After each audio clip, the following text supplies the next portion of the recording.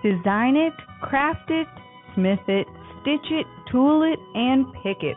We do it all. This is Bespoke-lahoma.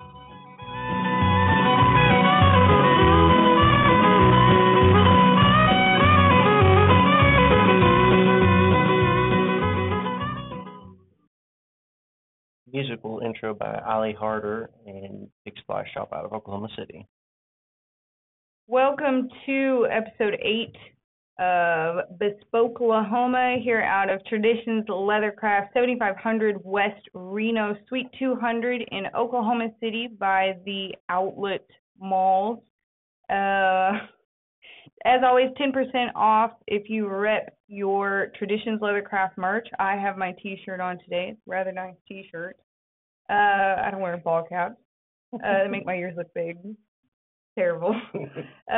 So this weekend, Saturday and Sunday, the 7th and 8th, we have Meet the Makers in the parking lot of Traditions Leathercraft. We'll have you and Alan and Dee and Tony, some other assorted crafters, makers out in the parking lot with their wares. We'll also have a make and take craft for the kiddos while supplies last. And that'll be 9 a.m. to 5 p.m. Saturday and about noon to 5 on Sunday. 2 weeks from now, August 14th. Oh, no, I guess that's just 10 days. August 14th, that's a Saturday class. We would have our guy Dustin here doing a do you call it a pancake knife? I call them pocket knife sheaths, but basically pancake pocket knife sheaths. It's just for the small folder pocket knife. Knife sheath making class from 1 p.m. to 3 p.m. on Saturday. It'll be $25 a person, all materials and tools and whatnot included. We've got 10 spots for that. Are all 10 spots open currently? All 10 spots are open. Me and Casey just put it together. It out, So perfect. And we'll be doing oil tans if there's enough interest in it. The next class might be a tool one, but for the first class, we're just gonna do something easy, simple oil tan, cut it out, build it, hand sew it. Perfect. Well, I know in some of Casey's classes, he pops the sewing machine out and helps people out. Nope, this time we are hand sewing the whole thing, which is a little bit of hand sewing, but. Well, that's good to know. Are you going to use? You're going to teach chisel hand sewing, punching holes with chisels? Are you going to stitch all of it, or? Probably do the chisels. Yeah. To make it a little bit easier. Absolutely. Yeah. I like the chisels. Well, we have Doc Hole back with us for round 2. We just had way too much fun last time and had to have it back. And we didn't get enough. We didn't get all the story out of him. We felt like we could. So we've got him back for a second time. You know, last week we cut off. I had asked you what was one thing that you wanted to do that you hadn't done yet, and you were talking about, what is it, the TCAA? Yeah, I was talking about the TCA, the Traditional Cowboy Arts Association, out of the Western Heritage Museum over in the city, and I think I had said last week that I really wanted to at some point become a member of that, but we were specifically, I think when we cut off last week, we were talking about their annual show, and they usually have a dinner and auction on Friday and then Saturday, and then they have the exhibit up all of October, then November, and then I think through the first of the year they shut it down. Okay. But anyway, for everybody who is anybody that does any kind of leather work, whether you are a saddle maker or not or whatever, you really ought to go to that exhibit and see it, because we're talking about, in my opinion, and many others, the top of the cream of the crop in the world in their craft. That's what I was going to ask. Is it international or is it just U.S.? They do have some guys in the group. One of the saddle makers actually he came back in the 60s, 70s, I think, to the United States from France, and he didn't know a bit of English, and started working in the shop, a shop up in I can't remember where, Capriola's shop, I believe, saddle shop. I can't remember where Capriola's is, but anyway, he didn't know any English, and he started there in that shop, and now he's a member of the TCAA, and he knows really good English, fairly good English now. So, but anyway, one of the guys I believe is Rawhide Braider, and he's from I believe Europe somewhere. Right. Spain, I believe. I think his name is Pablo Lozano. Really cool guy. Seems to be. I have never met Pablo, but I've met most of those guys, in different events and stuff they've had over at the museum and out at other leather saddle maker events across the country and different places. So one of the guys is from Canada. So yeah, you could technically say it's international. International, yeah. Yeah. So it's like kind of a banquet art show. Yeah, they have the top people. It's a big the first 2 days is like their fundraiser, and then the museum acts as the gallery, basically selling the art. I mean, they sell the pieces that they are showing in the exhibit. Yeah. And obviously the house gets a cut, but the fundraiser, the event, the banquet, and everything is all a fundraiser for the TCA group, as I understand it. Okay.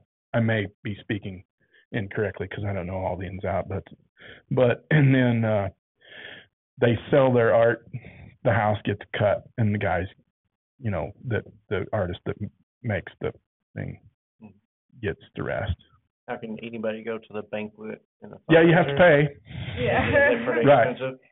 Yeah, it's not cheap, but yeah, anybody can go and participate. As far as I know, you can find that information out from the museum. I think I got a mailer in since I'm a member, by membership for the museum. I get a mailer with all that, all the info, all the exhibits that are coming up, and all the different events that are going on at the museum, and that's one of them that I get. You say you got a membership to the museum or the TCA? Membership to the museum. Okay. And everything. No, membership for the TCAA, very hard to achieve. Really? Yeah. You have to be like a selection or committee based. I know one of the guys. He's a really good guy, and actually I talk to him quite a bit when I need help with certain things, or I mean, like I said, these are the guys that I look up to. And so if I need help with a particular aspect of building a saddle or project or skill, I'll ask these guys, But I asked one guy, he applied 9 times to the group before they accepted him. Wow. So it takes some time. I actually signed up. They give away a $12,000 scholarship to 2 people every year. It's called their fellowship scholarship, and it's money that's been allocated from their fundraiser, their annuals, and some of their other events and stuff that they use to award to people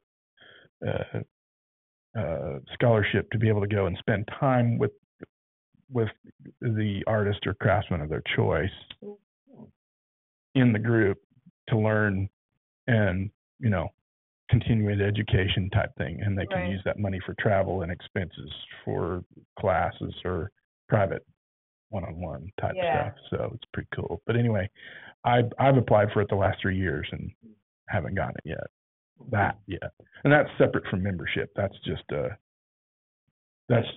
thing that they do to help upcoming craftsmen find another way for them to get the information or the continuing education that they need, where they may not otherwise be able to do it because they just can't afford to go pay $4,000 or $5,000 to one of those guys for a week time to go and just spend some time with them. So.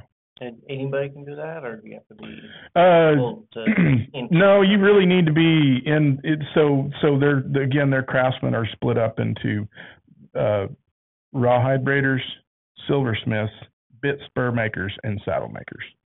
So those four things, and you really have to be kind of in one of those categories.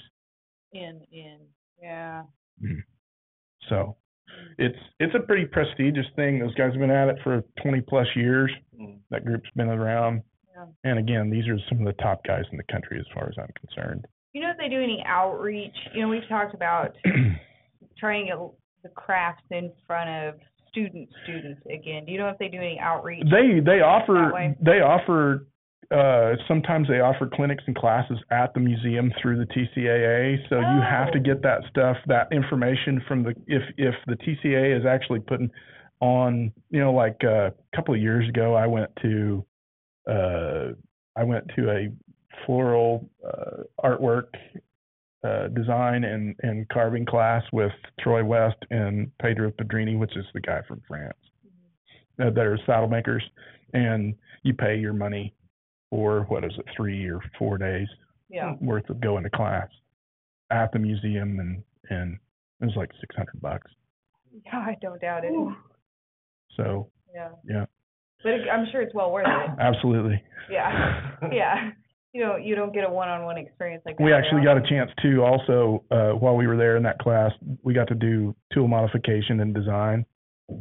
So our own tools. Really? Yeah. So your own stamping, leather type stamping work. Yeah. And I've actually done some of that. I posted something on Facebook on the Oklahoma Crafters page. Yeah, I saw that. A few weeks ago. Some tools, some of those tools I made. And I was inspired because of that class. Yeah. How do you go about making?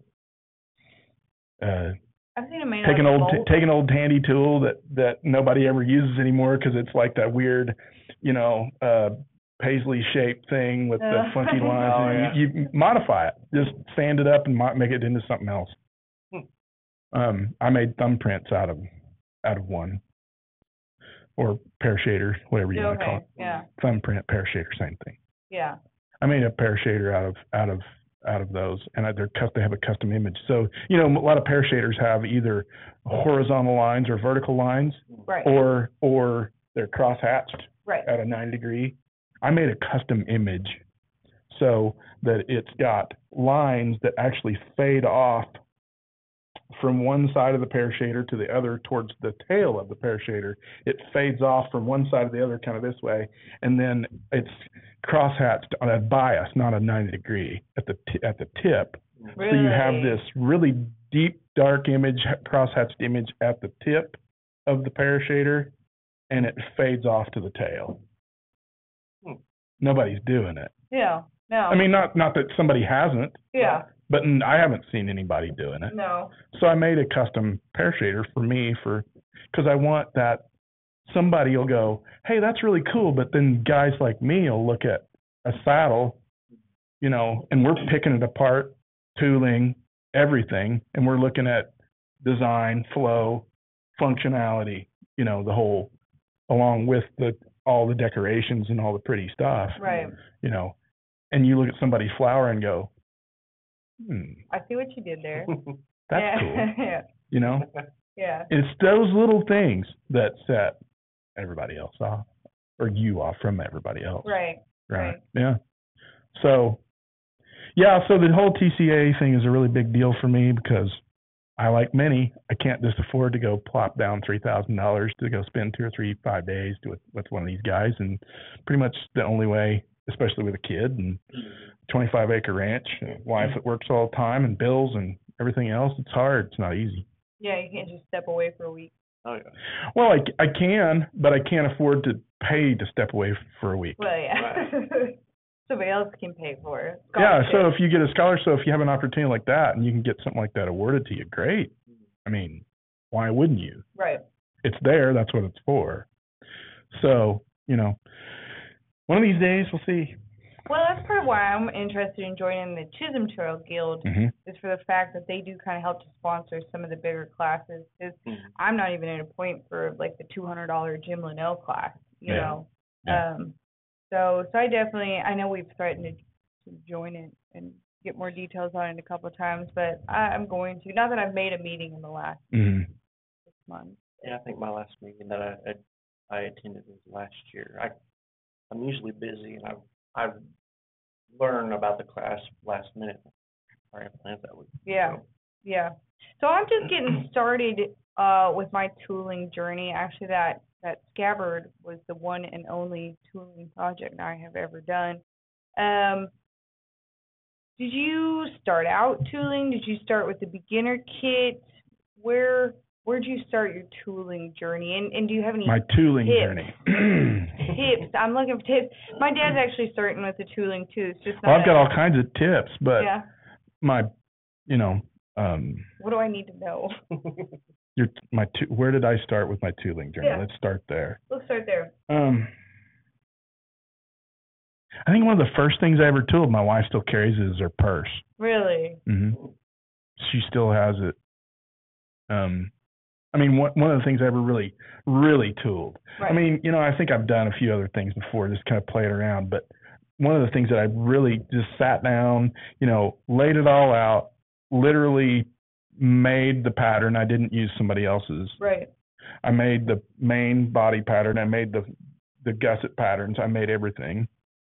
And then I went back and I laid out the borders and got my wing dividers out and did the whole wing divider thing and cut, knife cut all my border lines, beveled them, then went back and did all the actual border work and tooled.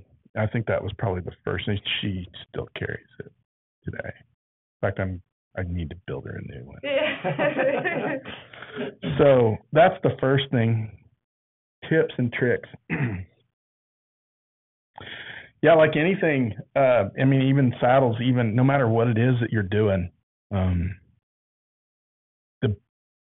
there are certain things that you can do with tools that the cheap tool will get you by, and it'll be just fine. Yeah. It'll work. But if you really want somebody, like I was saying a little bit ago, where I made my own tool, and I used that to tool a flower in one of my saddles, and somebody comes up and says, if you want that experience for yourself, you got to step up and use the really nice tools. Swivel knife being one of those. Absolutely. Yeah. I swivel knife and one I got at a garage sale. Not just swivel knife. Something as simple as the knife that you use to cut your project out with. Yeah. Because a lot of people, and I may get flack for this, but I don't care. A utility knife does not cut it. I mean, I'm sorry. You can use it if that's what you want to do. That's fine. I'm not saying don't. I'm saying if you want to be the person that makes that really clean, nice work, a utility knife, staying true to form of the craft, and that's a big deal because when we get away from, and this is part of what the TCA is about. Right. When we get away from that, this is the way it was traditionally done, and we start using the kind of tools that gets us away from the original tools that we used, pretty soon we forget about those tools. We forget about those ways, and they're lost. So the box knives have its merits, but it's not, in my opinion, a good sharp head knife and knowing how to keep it sharp is the best way to go. Learning how to use it and use it correctly. That was one of the first tips that I picked up that really hit home for me was you're not doing leather work until you're keeping your stuff sharp, until you know how to sharpen and cut a straight line. And I've had people, and I've been on Facebook when people said, what knife do you use and this and that and the other and how do you, whatever. And I said, why are you sending your knives out to be sharpened? Right. Why are you sending your own knives out to be sharpened? I as a maker don't have time to send my knives out to be sharpened. With the amount of cutting that I do every day, and with the amount of of work that I can produce in a certain amount of time, I can't do that. I have to know how to do what I do. I have to know how to do basic sewing machine repair. Absolutely. I don't have time. I don't have time. That, that 1,770 square foot shop that I'm in doesn't pay for itself. No. Right. Right? So you have to learn how to do a lot of those things yourself in order to keep things moving. Absolutely. So, tips. Yeah, when you get to a point that you can buy the good stuff, buy the good stuff. Treat yourself. Don't just, don't just go, hey, I'm okay with this. I've had people say, hey, they can make as good a bevel with an old boxy, blocky craft tool beveler as I can with a Barry King. And you can't. Yeah. I'm sorry. Yeah.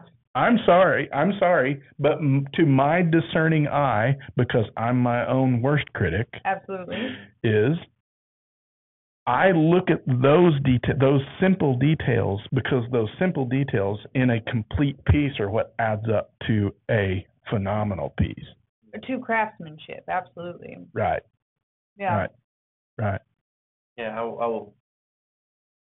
I'm on that same boat. Like when I moved from the craft tool beveler to the Barry King beveler, it was night and day. I love it. Can you take a 6-cylinder sports car, right? Yeah. And can you take a 6-cylinder everyday driver and make it go as fast as that sports car? Yeah, you can. Yeah. Is it a good idea? No, probably not. No. Because of all the time and effort that it went in to get that sports car to go as fast as it does is worth something. Well, and that's something that I've encountered, because like I said, I'm kind of working with old tools, and the time that you spend making them work, you have to consider that all that time adds up to money, and in the time that you spend making those inferior tools work, you could have bought... So imagine that over 10 saddles a year. Yeah. Right? Yeah. I used to before I got my leather splitter from Cobra, I used to have to do 6 to 8 hours worth of hand work to get candlebacks and all the other thinner leather pieces so I could either buy two sides of skirting and another side of thinner skirting of the same color to get those same pieces and be out the money up front, or I could spend 6 to 8 hours splitting it down by hand. A lot of work. So I did. But at some point I said, I got to have that tool, because it cuts now off 8 hours worth, 6 to 8 hours worth of work off every saddle I build. Right. Well, when 1 hour in my shop is $60 an hour, right? 8 hours over 10 saddles adds up to a lot of money real quick. Pays for itself pretty quickly. Real quick. Yeah. When you gave the car analogy, it's kind of off topic just a little bit, but when you described the car analogy, I immediately thought, I don't know if y'all saw it on the news, local news a couple of weeks ago. Somebody took an old farm truck, turned it into a speedboat. Yeah. And they had it shooting across like overholster. Overholster? Yeah, I saw that. It was pretty funny. No kidding? Yeah, and it looked like farm truck, from Street Outlaws. Really? It looked like farm truck No on a kidding. boat, and this thing was in a jet boat at that, and it was flying across on overholster. Overholster. No, I yeah, missed everybody's. that. I've seen it. It's funny. Oh, that's hilarious. a lot of fun. I love that. I love that. So other advice. It's just like anything.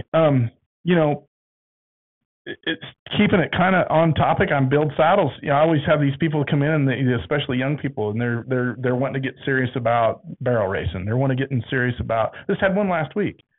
They're wanting to get serious about tie down calf roping. They're wanting to get serious about this, that, or the other, about rodeo, something that has to do with saddles. And I tell them, they come into my shop. Do you think this will work for a while? Yeah, it'll work for a while. But if you want to compete at the level that you're talking about, that you want to compete at, which is that's a shark infested group. You know, you're a little fish in a big pond. You have to step up your game, and that means you need to step up the quality of the saddles you're using. You have to. It's just a tool. Yeah. It's the same.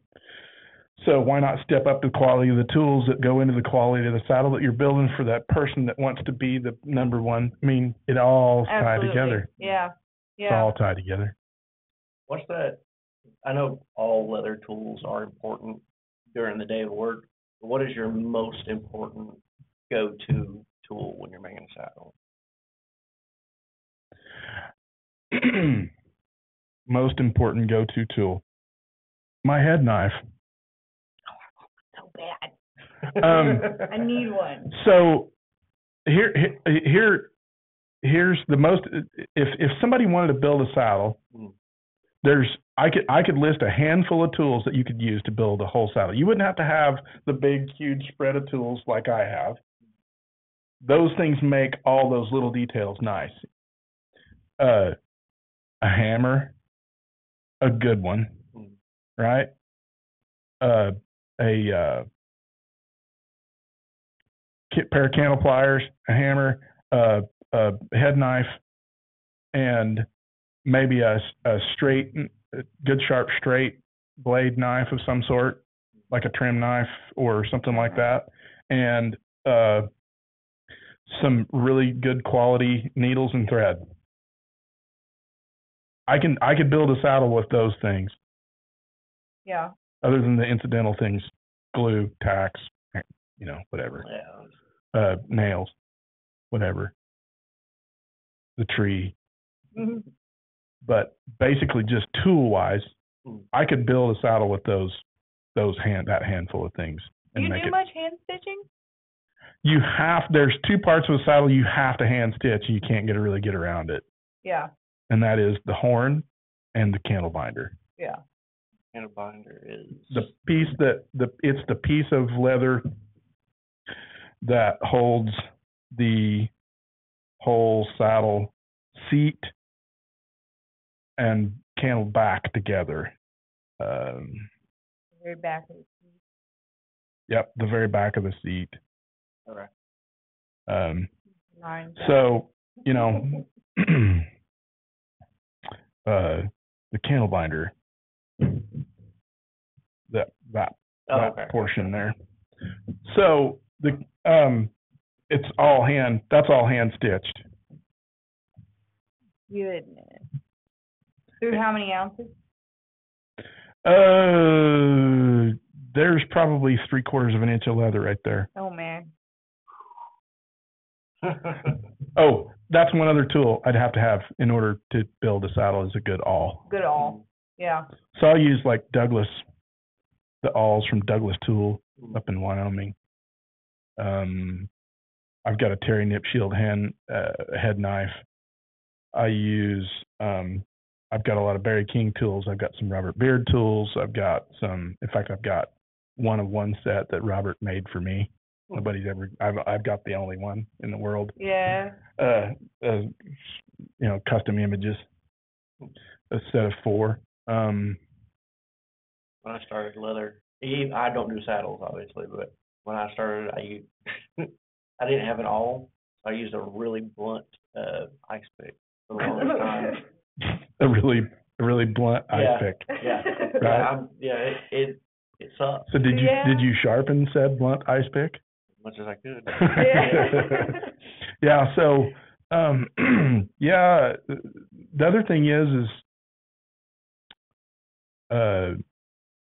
if you want to if you want to set yourself apart, like literally most people don't understand, I guess, 6 years ago, I would have never thought about doing a lot of floral work, ever. Yeah. I mean, I did, but I wasn't really good at it. It took me, I think I said something last week, it took me, what took me 2 hours, now I can draw in 20 minutes because I've had somebody show me how to do this floral, draw floral work. And the light switch kind of just went. Right. and then I studied it. I sit there and I take screenshots of other people's work and I study it. I don't use it. I don't copy it. I just look at it. Yeah. Right. Figure out the flow. Not just the flow, just like the minor details. I blow it up on the screen and I'll sit there and look at it, and it'll be like, I'll look at the minor, the little things that everybody, you when you don't have it like this in your face where you've got it all blown up and you're just standing back looking at the whole composition, you don't really see it. Yeah. And those are the things that set your work or can set your work apart from other people. I mean, that's the whole point, is to kind of find your own thing. How can I take that little aspect of this flower and tweak it with a different tool or a similar tool, right, to make it mine, so that I'm not just exactly copying it the way somebody does it?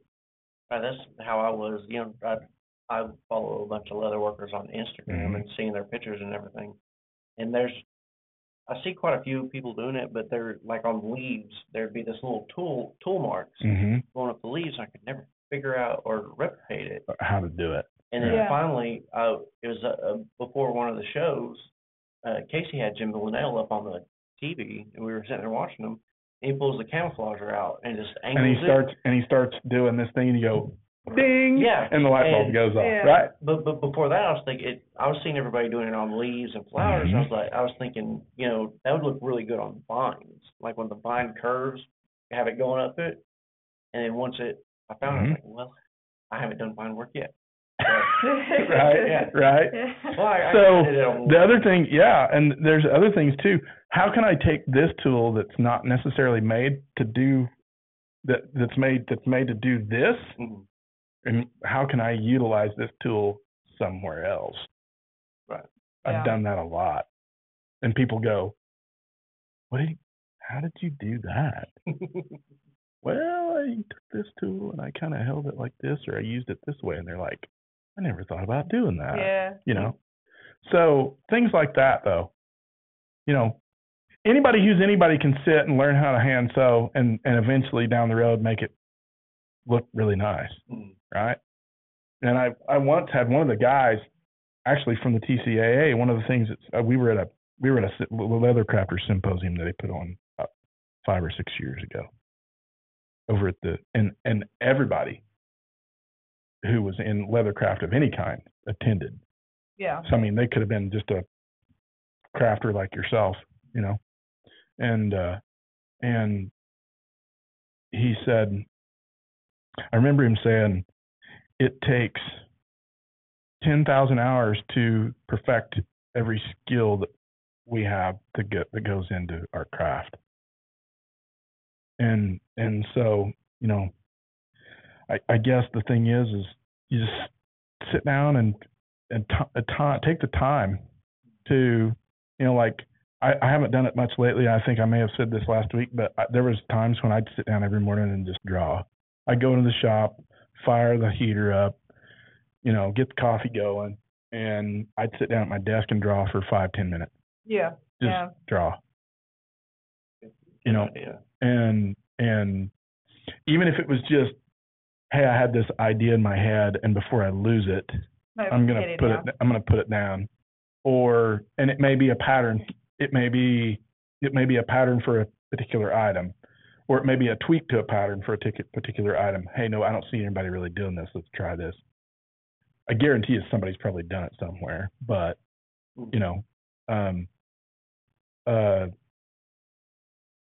draw your own artwork. That's a big deal. Yeah. That's definitely a we can get into that. We can get into that, and in fact, I've actually gotten into. I have one particular. After I started really drawing floral work, I did this art piece for my wife in a kind of a Sheridan floral design. You may have seen it. You may not have. A lot of people have. It circled the internet pretty rapidly, and a lot of people have seen it. And actually, since then, I've had 3 people steal it. Yeah. I've had a few people actually ask me, can I use it? And I said no, because I haven't even used it yet. But it was what it was. And some of the people wanted to use it for a tattoo. Oh, really? And I said, yeah, I want to put this tattoo on my shoulder of this. And I said, that's great because the actual picture is this big. So good luck getting it down to where it looks like it should, this big on your arm. You know, it doesn't. You know how that works. Yeah. Unless you've got a really good line guy. Yeah. It just looks like a garbled mess of crap. Mm-hmm. But what it was an outline of my wife's horse head, and I drew this floral work on the inside of it.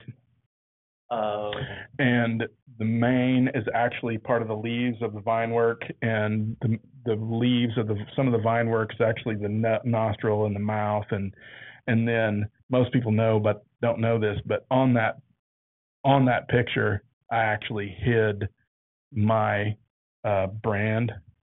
Did you? Where unless you know where it is or look for it, I mean, I tagged it, so I know it's mine if somebody uses it. So Because if I blow it up, I can show you right where it's at. Yeah. So, you know, yeah, I had some gal in Australia use it on a rope can and try to sell it and claimed it was hers. And I called her out. She blocked me and took a bunch of stuff down. And she was trying to sell this rope can for, you know, $400 and some odd. Yeah. Australian, which is, I'm not sure what the exchange rate is right now. But anyway, and that same rope can, if I'd have done that same, would have been about $1,400. So, I mean, yes, it's flattering that people like my artwork that well enough that they want to use it. No, I'm not okay with them using it, because the backstory to that picture is that horse was 30 years old, almost 31 years old this year, and my wife had to put her down, and she said, I don't want anybody to have that artwork. Yeah, yeah. I kind of like that. Until you get a chance to do something with it. Do something with it for her. Right? Yeah. Right. So I think I remember seeing that. It went all over the internet. I know I've seen I forgot who did it. It was one of the bigger leather workers. They did like the bucking horse. Joe Melling. With the floral inside of it. Yeah, he does the Joe. I've seen some other stuff that he's done. Joe's done some stuff, and I don't know Joe. I've never met him, but he's good. I'm a fan of his work. Yeah, he does some really nice work. He did the bucking horse all out of like floral vine work. Right. Yeah, and with the cowboy. Yeah, and he did a bowl too. Yeah, and I've seen some other stuff too. But I've never seen anybody take the silhouette of an outline of a horse's head and then do this whole thing on the inside of it. Right. And I'll show you after the podcast is over the picture, because I've got it. But well, we've talked on the podcast before about kind of scalping work and the etiquette within the industry. Mm-hmm. You know, there's people that sell their patterns. And they do that for a reason. They want to share those patterns for a price. And I'm actually trying to think, and I actually put that out there, I think the other day, I'm thinking about starting to draw some belt patterns, some other patterns for some different things, not necessarily for myself, but just for people to have if they want them. You betcha. You know, because who knows, maybe somebody might want some of my work. I don't know, maybe. Yeah. And so, you know, Which is great, but within the industry, we've got to have that respect and that decorum. Yeah, absolutely. You're absolutely right. And actually, I have a short little story. So those two, I was talking last year about the big 2 saddle order that I did, the $15,000 order in one order last year, and the customer originally came to me and they said, I want this feather pattern. And I said, okay. So I said, let me draw a few things of my own. She said, no, I want this one. And I said, well, I know who drew that pattern, and I don't know if they'll let me use it or not, or that style. Yeah. And it happened to be Don Gonzalez. Well, the thing is, Don actually sells that particular style in some pattern pack type stuff for him. And so I said, I tell you what I'll do. I said, I can draw that style. That's not a problem. But I'm not going to do it unless the original artist who I know drew that style and is selling it would be okay with it. Right. So I called Don up and I talked to him and I said, hey, I have a customer that wants me to do this feather style pattern that you've got. And he said, I sell it in pattern packs, use it. I mean, not necessarily that. He said, you're going to draw it differently than I do, Right. slightly, and you're going to tool it differently than I do, so go for it. I said, well, I just wanted to give you that courtesy, and that's fine. I'm good with it. I had a lady on the one picture of this horse that I did. I had a lady from like, I don't know, Scandinavian country. She did it. She actually did it. She flipped it and did it in reverse image. Inverted it, yeah. Inverted it and did it in reverse image and tooled it, and she was just practicing.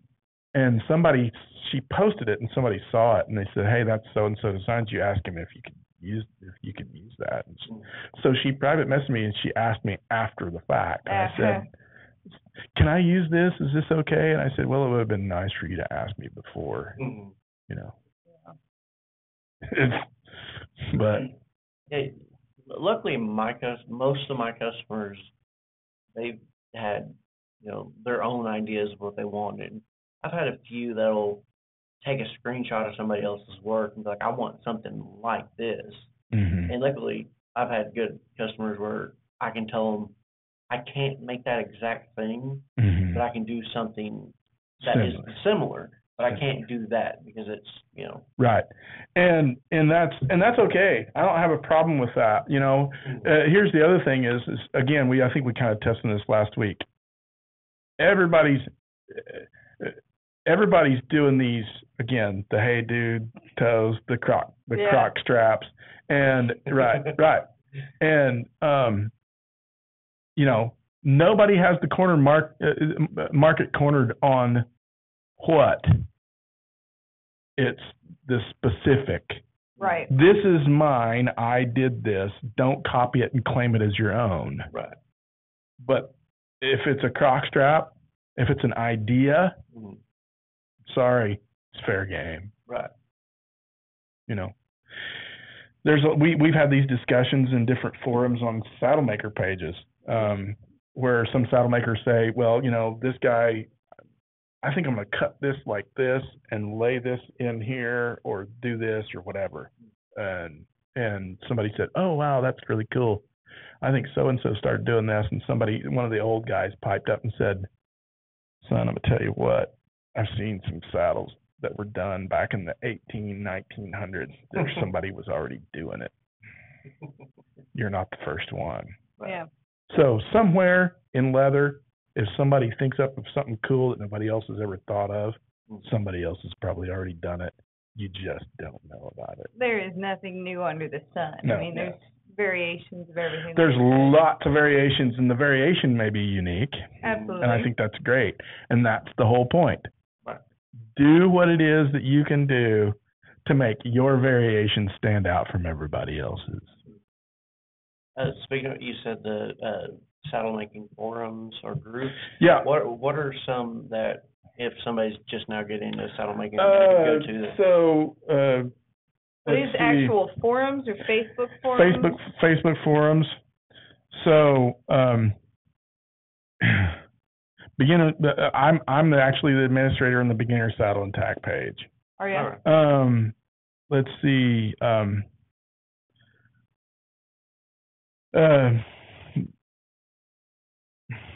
I'm trying to think of what else. There's oh man, I really can't. I can't. I don't know. There's bunches. If you type in saddle making or saddle on the Facebook search, you'll come up with all kinds of stuff. All right. I mean, it's just they're there, and this is where the guys that I have hung out with, talked to, and the guys that I look up to. This is where we all hang out, and show our stuff. Does anybody still do traditional apprenticeship type It's stuff? funny you say that. Not the traditional apprenticeship. Like the idea of apprenticeship, Yeah. where you come in green and Yeah. you're just So it's funny you say that Okay. because I kind of am. I offer a beginning saddle makers course out of my shop, Yeah. and you pay me to come for 2 weeks and build a saddle. Really? Yeah. And I would suggest that anybody that's getting into building saddles, you know, the Al Stallman encyclopedia is great. Yeah. All the multimedia, the YouTube's great. All the multimedia materials are great. All the stuff is great, but there is nothing Nothing compares. can compare No. to sitting there with someone showing you how to do it. Nothing. No. In person learning, there is nothing that compares. There is no substitute. Absolutely none. No. How much does your class cost? It's expensive. Jesus. So 15 years ago, I paid almost $7,500 Yeah. to go spend time with the gentleman that I did. Mm. And I was there for the better part of a month. Yeah. But, you know, it's $8,000. For those very, very beginners that don't have any tools, it includes a $500 hand tool set that you can go home and build a saddle with. It includes your lodging, but not meals. It includes the materials for one complete saddle, and it includes my undivided attention and shop time. I shut the shop down for 2 weeks. Sweet. That's Cool. what I was curious. I of. shut my shop down. Now, if I have customers that come in and are picking something up, I'll let them in the door. But I shut my shop down for 2 weeks, and we do nothing but build a saddle together. Yeah. We talk about, you know, pattern making. We talk about rigging placement styles, saddle types, the whole thing. Is we try to touch on that. You're not going to learn how to be able to build a saddle, and you're going to go home and put your shingle out and say you're a saddle maker in 2 weeks. No. No. When you start learning is when you go home, Mm. when you're done. But what I like for people to do is I like for them to come and I like them to build a saddle. And the very first thing they do, if they can afford to, is go home, buy all the materials for one saddle, and turn around and try to build another one at home right away. Yeah. Use those skills as quick as possible. Because as soon as you start putting those to memory on a regular basis, the quicker, you know. Quicker it sticks. And the other thing is you won't not do that and then wait for a while and then forget, and then you kind of halfway do things and you go, and you kind of don't want to call me back because you're embarrassed to ask, how do I do this? How do I do this? And I say, why did you wait until 6 months after you built your first one, build your second one, and whatever, and then you start developing bad habits Right. in the build itself. And I'm not saying that there are not other ways to do same things, because there are. You know, there's several different ways to build a really good ground seat. There's several different ways to build, you know, to cover the several different techniques that you can use to cover a swell and get to the same thing, or, you know, whatever. Right. There's several different ways to build a certain part of a saddle and get to the same end result, or a similar end result. But for the most part, you know, there is a wrong way, you know, and the wrong way is to try to go out and do it by yourself, without any instruction other than reading a book or watching a video or so and so. Because unless you've had the nuance of watching that craftsman show you how to do it, so that you can replicate that muscle memory on a specific task, you're going to struggle. You know, I had one of my students that eventually came to me, and we built his second saddle in my shop with me. He built his first saddle, and wow. Is it rough? Tried to do it by himself, and it was. Waste of I victory. said, don't do that again. I told him, I said, don't do that again. Now, are there people that can do it? Are there people that can go and they can build a really nice saddle because they've already been around saddles? They know what they need out of a saddle when they're building it. I mean, when they're designing it, they know how it needs to function. They kind of have a general idea of leather work. Fine, I get it. And they can go out and they can build a pretty nice saddle. I've seen them do it. But imagine how much further ahead they'd be if they had also, oh, you don't have to do that. Yeah, you do, because imagine how much further you'd be if you had. How much further ahead of the curve would you be had you had gone to a person and spent time and had them show you exactly the things that you don't know? I think it goes back to the bad habits that you mentioned and kind of the discussion we had with using the right tools too. Is I think with the wrong tools you can pick up some bad habits. Absolutely. As well. Yeah. Wrong instruction, wrong tools, you can pick up. You can really wreck your day if you use a head knife wrong. Yeah. Yep. You can really wreck your day if you use a head knife wrong. You can really wreck your day if you use an awl incorrectly.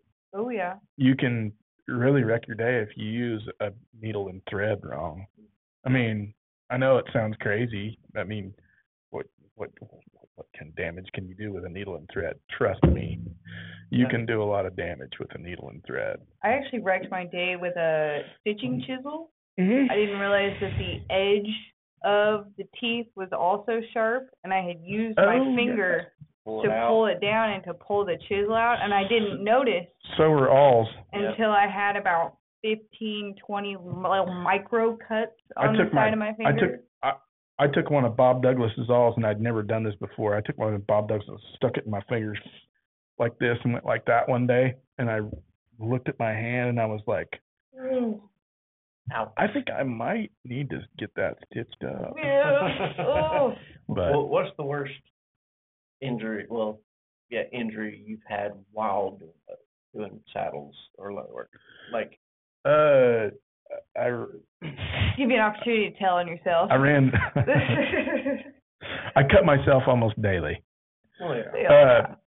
In some small or larger shape, form, or fashion. The worst thing I ever did. You have all your digits though. I'm missing part of that. I'm missing part of that one.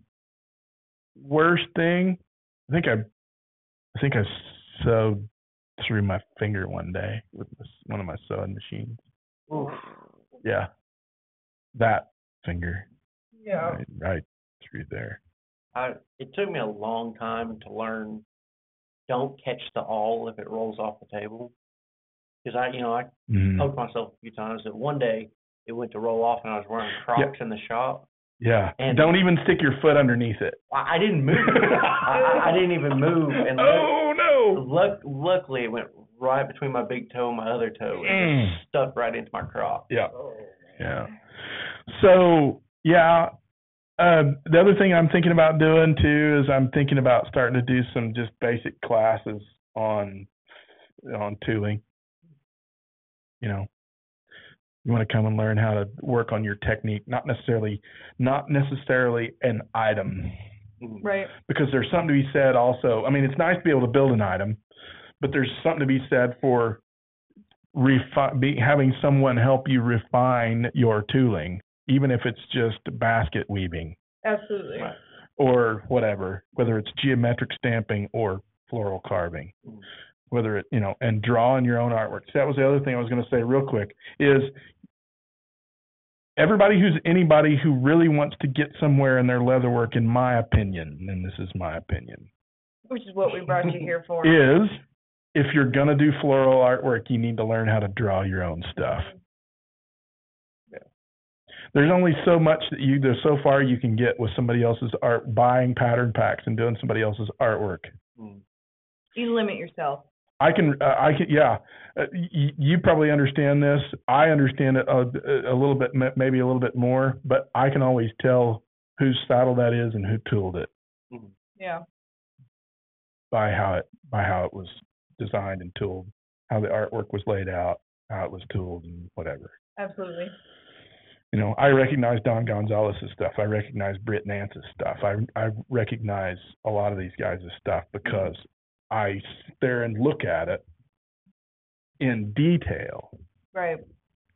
Not just as a whole piece, but in detail. Study. Yeah, study it. Study. So, Doc, where if people wanted to do this internship or just get a hold of you, how can they find you? We're located at 316 Elm Avenue in the Old Mill Plaza Shopping Center in Yukon. That's just in the shadow of the mill, just one block south of, just south of Lock Supply, one block south of 66 in Yukon. And Socials. I'm on Facebook as Clinton M. Hull. I have also a saddle shop page. It's C-Bar H Saddlery. Website cbarhsaddlery.com. I don't sell anything out of my website. If you want something from me, you have to call me up or come in to get it. Instagram, it's just again my name. I think I need to follow you on Instagram. I don't think I And follow you then on Instagram. let me think. Is there another way? Yeah, you can call the shop because that's the best way to get a hold of me. Is 405-494-7780. I'm there usually from 9 to 5 Monday through Friday and from 8 to 2 on Saturdays. So it's just come and see me, come and talk to me. As far as let me. Get out, try new things, buy good tools, buy good quality materials. Don't, at some point, raise your game and don't skimp on the cheap stuff. Treat yourself, sell the good stuff, and charge a little bit more for it. Absolutely. So just do your thing, make it happen. Doc, thanks for joining us again. Thank you. Yeah, absolutely. I was happy to be here again it's kind of like, again, for the second week in a row kind of a deal, but I appreciate you having me. And So, do you know why pirates cannot finish the alphabet? No, but I imagine you are going to tell me. They get lost at sea. Good stuff, man. Good stuff. Oh, join us next week. I said it once, say it again. How many times I've told ya? I know this stuff because I'm from the grave.